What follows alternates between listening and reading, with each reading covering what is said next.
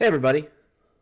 Hope you're doing well. It is Thursday, January 19th at 9:02 p.m. Purdue has just absolutely throttled uh, Minnesota.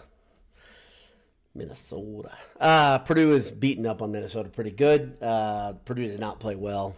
Minnesota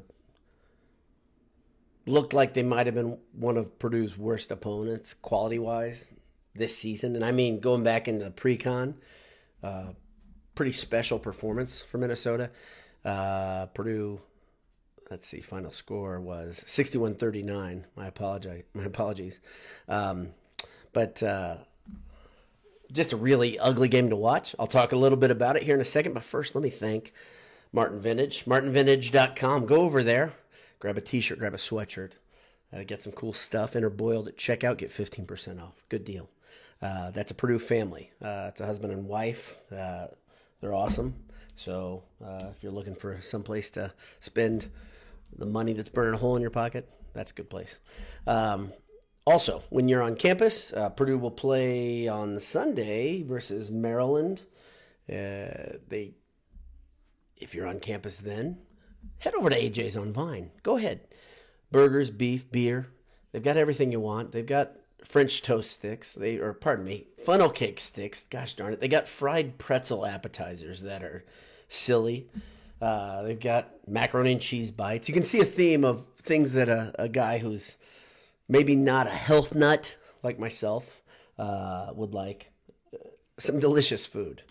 And say hi to my pal Adam while you're at it if he's there. So Purdue just absolutely railroads Minnesota. That was ugly. In the first half, it looked like Minnesota wasn't going to break double figures. They had 9 points before one of their offensive snipers hit a shot where he was from the top of the key and he banked it in. Looked completely accidental, only because it was accidental. And they finished that half with 12 points. I don't know what to say about this game. Purdue played a poor basketball game. Purdue played poorly on offense. They were okay on defense. They didn't need to kick it into higher gear, but I bet Matt Painter has plenty of things he can say. Man, we got some things to work on. One really interesting sub-story was Zach Edey didn't get his double-double. He had a streak of double-doubles that he had been putting together, in case you hadn't been paying attention. I think he got 12 and 6 or something like that. I'll go over the stats here in a second if you're into that sort of thing. But the big takeaway was Braden Smith played really, really well. He had his bag of tricks open. Minnesota couldn't really stay in front of him. He was super effective. Lawyer played okay. First was good on the glass. Gillis was good off the bench. Newman showed some flashes, but Newman spent a lot of time on the hardwood. One thing that I think is really tough to figure, and I'm going to get into this in a second with the stats, like specifically, Purdue shot hardly any free throws. And if you watched the game, you saw a lot of tugging and pulling and grabbing. The same thing I have been talking about all season. And it is just the worst way to play basketball. The brand of Big Ten basketball is just hot garbage. And it wasn't Purdue doing it. I can tell you that much. It really wasn't. If you watch both sides, number one, Minnesota, their offensive sets look like they don't practice them. And they had so many moving picks in the first 25, 30 minutes. I mean, incredible amount of moving picks. They were all being called. They would come up, they wouldn't even come close to setting their feet. A lot of times guys would have their hands out in front of them and just kind of run through the Purdue player. Ugly basketball. Minnesota's struggling. Minnesota has some talented guys on their team, but there's something broken up there. My guess is you're not going to see Ben Johnson in Minnesota again next year. If you are, it's just almost a favor at this point because he's a guy who's from Minneapolis, I believe, and he played basketball at Minnesota. I think he was a GA there at one point or something. Much of his career has come through Minnesota, and I think they want this favorite son of theirs to win, and I get it. But, man, they look bad. And I don't know, maybe there's more going on, but they look bad, and they're leaning heavily on the transfer portal, so they're not really building a program for what it looks like to me.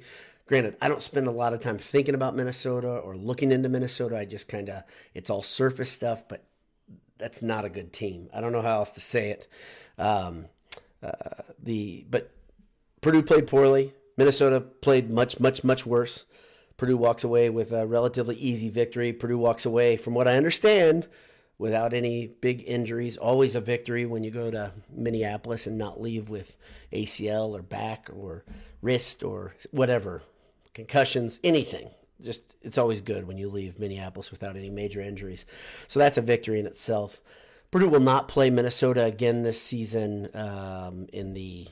They probably won't play them because Minnesota will be a very low seed, if not the lowest seed in the league.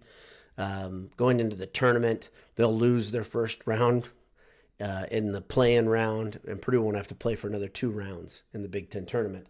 And they don't return the favor come to Mackey Arena for something for the paint crew to feast their eyes on, that brand of basketball. Sorry if I sound cynical. That was awful. And if you watched the entire game, which I think all of you in the margin, thanks for tuning in to you. I'm sure all of you did.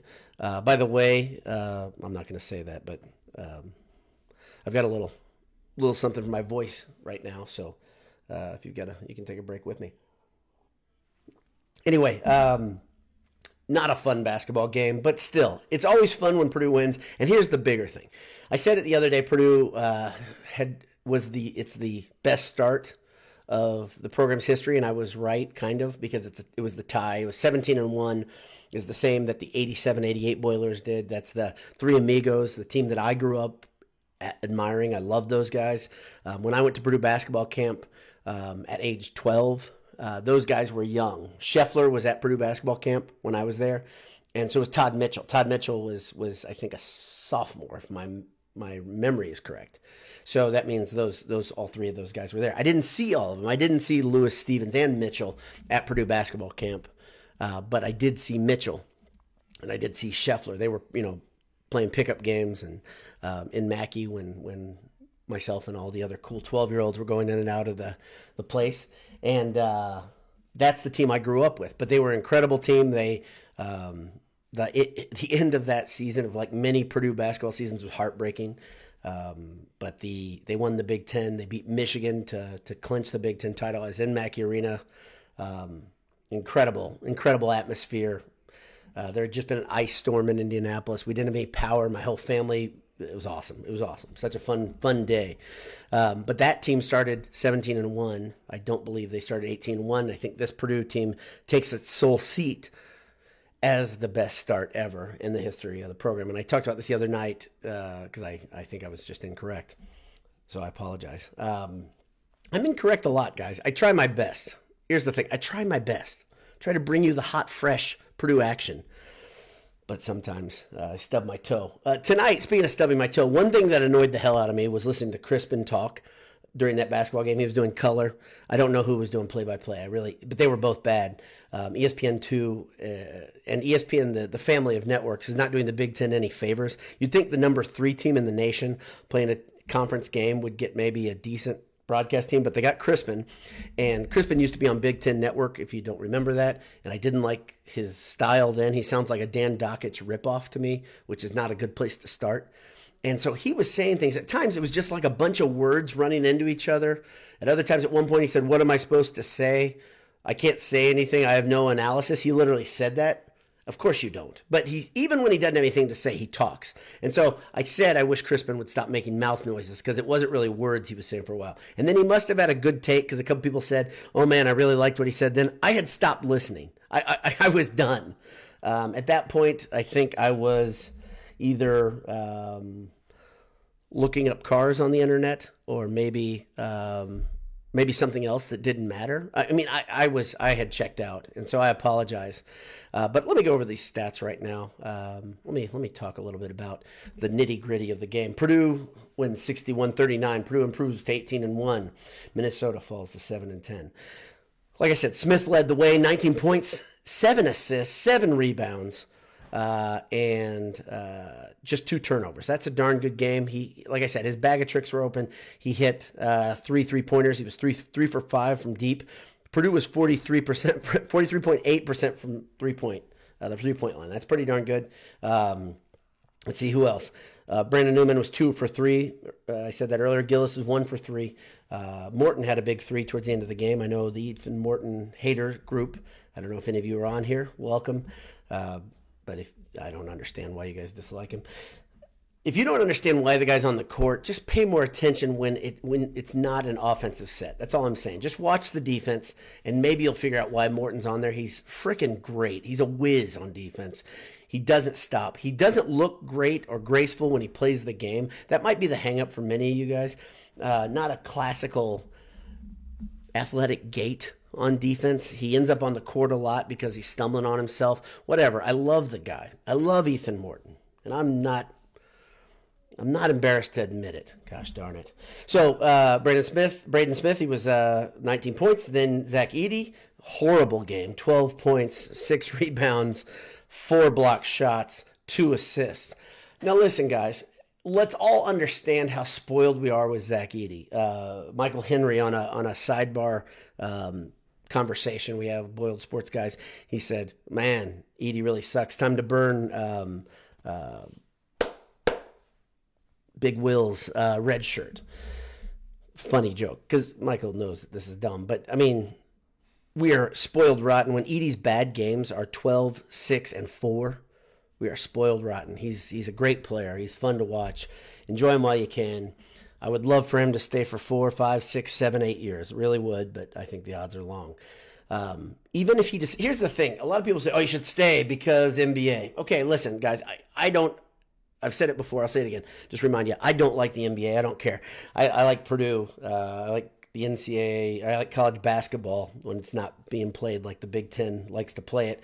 But I like it better. I like the emotion behind the game. I understand why guys would want to play this for a long time. There's more connection to the fans, more connection to their fellow students, more connection to the parents and the crowd. All that stuff is more fun to me. It's not a business. It's not as much of a business. And so if Zach Edey wants to stay, great. I would say he wouldn't. If he leaves, and worst case scenario, people are saying second round, and then let's say he doesn't even make a roster, and he goes over to Europe and he just kicks ass and takes name, good for Zach Edey. I'm not going to stop a guy from making a living. Number one, Zach's probably super close to his degree. I don't know exactly how, but he's a smart guy. If you listen to him in his interviews, he's so cerebral, the way he approaches the game. He's so level-headed. It's hard not to just believe he's going to do something great, regardless of if he fits in the NBA or not. I don't care about that. Finally, Caleb Furst, 6 points, 9 rebounds, and an assist. He was all over the glass. He was playing really aggressive, playing with some abandon. Fun to see. He had a block as well. Then down on the guys who were in relief, Newman came off the bench, like I said, 8 points, and Gillis had 7. Really, really weird stat, and I started talking about this earlier, but I'll tell you about it right now. Purdue had 3 free throws all game. 3 free throws all game. They only went 66% from the line. 2 for 3. If you round up, if you like math. 66.7, so that's 67%, whatever. 2 for 3 from the free throw line. And Minnesota on the other side went to the free throw line 5 times. Minnesota, mercy. 2 for 10 from 3. Purdue... did what they do on the glass. They had 40 rebounds. Minnesota had 31. And as I said, Purdue will face Maryland on Sunday, the next game.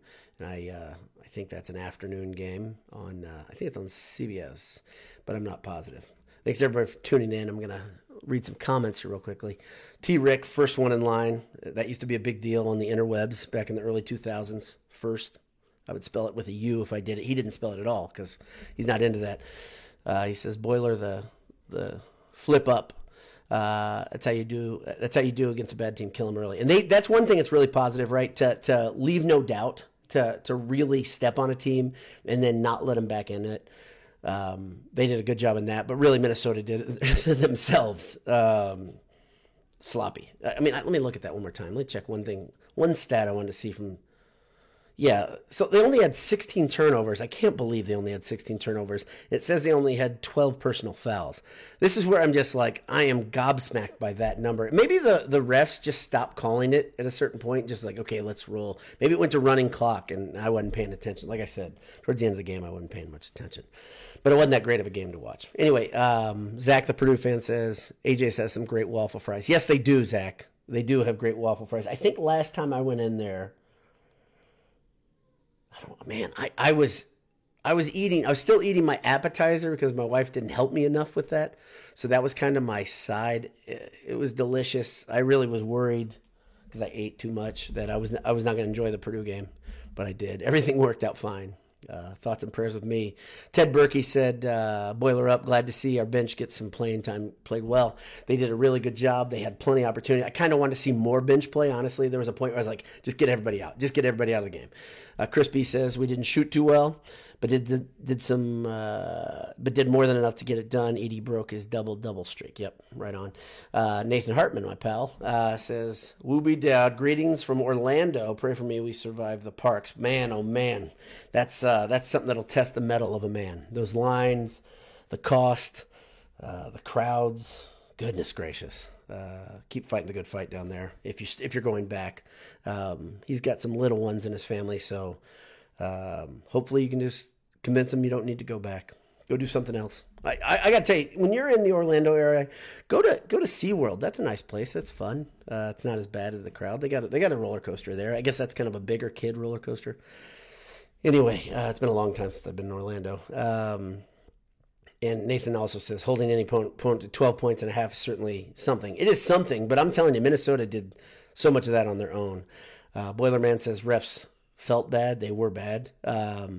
Let's see. Austin Ray says, nice, easy, low-stress win at Minnesota of all places. Guess we can have nice things after all. It wasn't a low-stress game.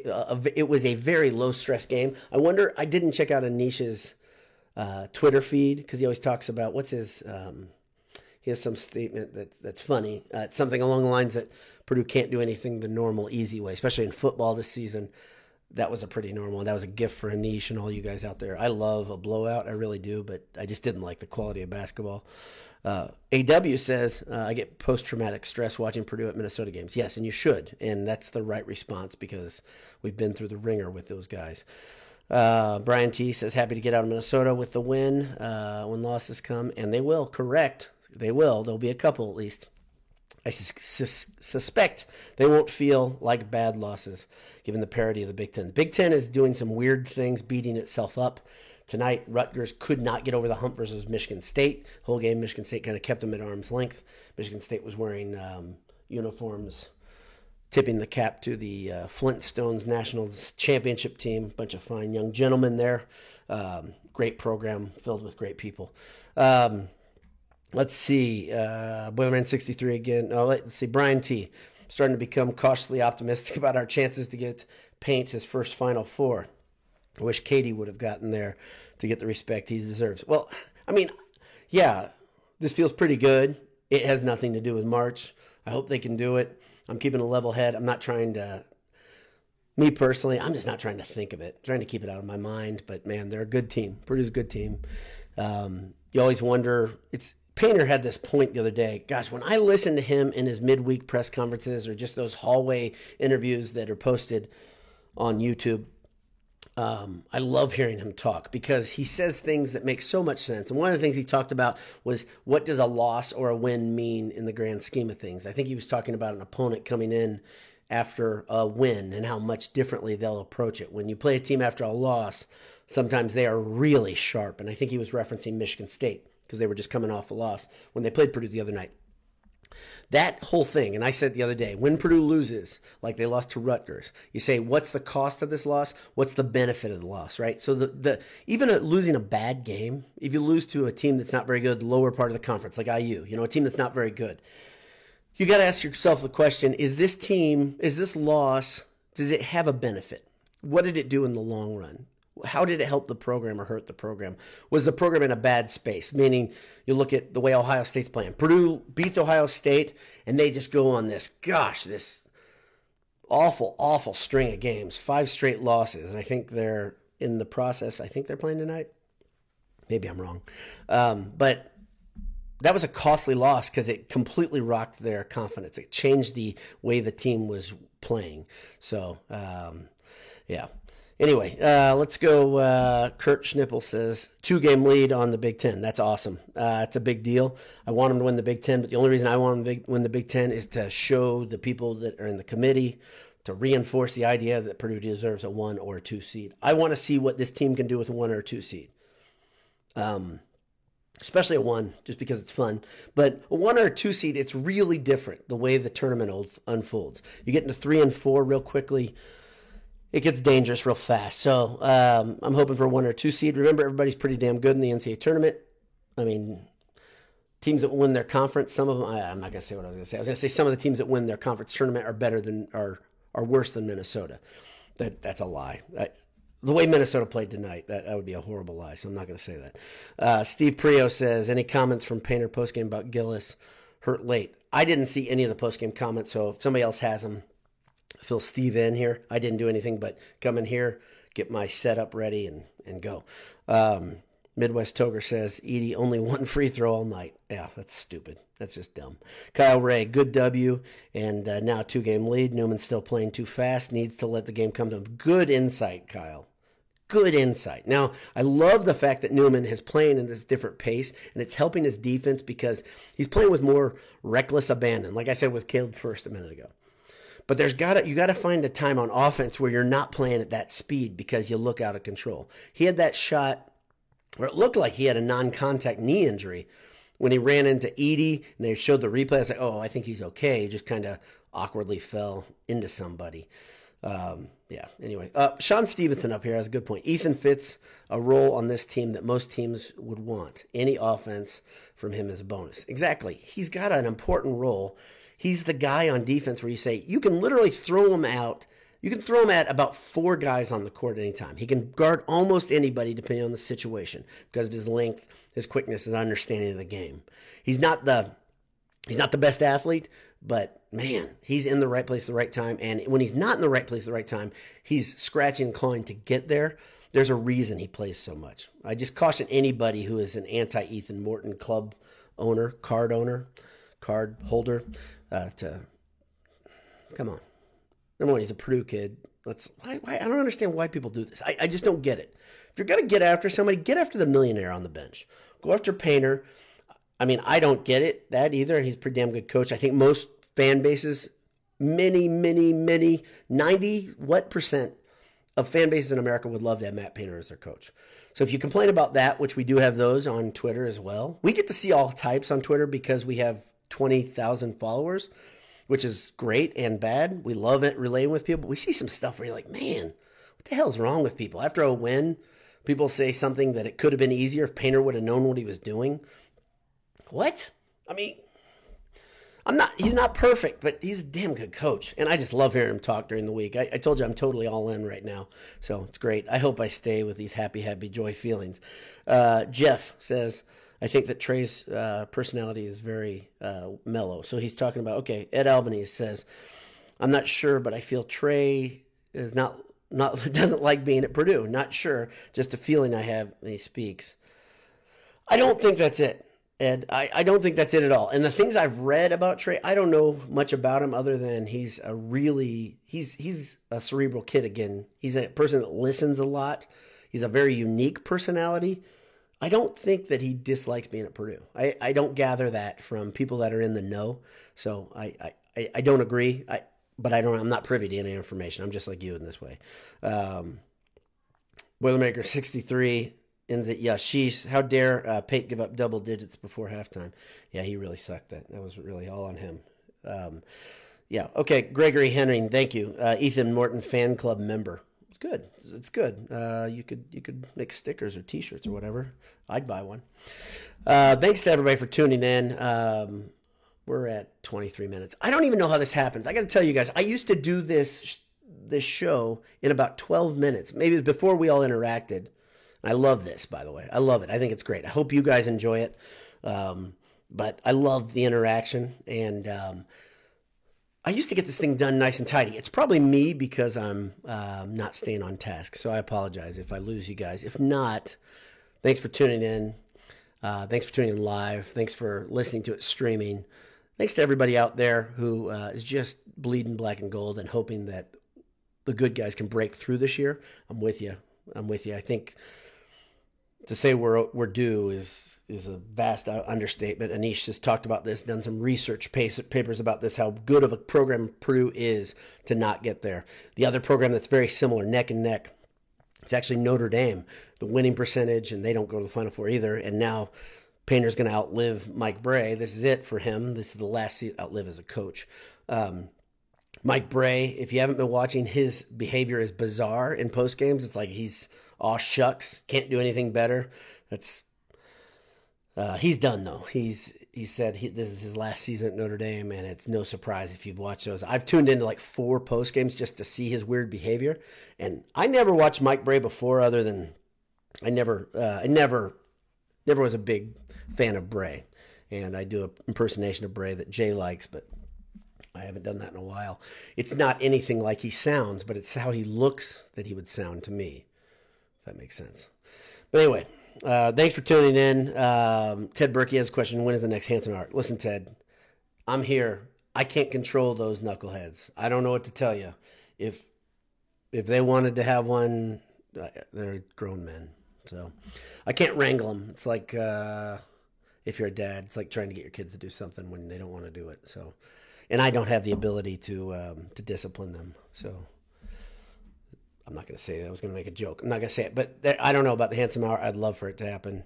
That's about it. God bless you. Hammer down. We'll talk to you soon. If there's no... Oh, Sunday. I will not be here in the post game as I am traveling. So I apologize. We'll figure something out at the site. But thanks for tuning in. God bless you. We'll talk to you soon. Hammer down. Boilermakers are 18-1. It's history, baby. Let's go. See you.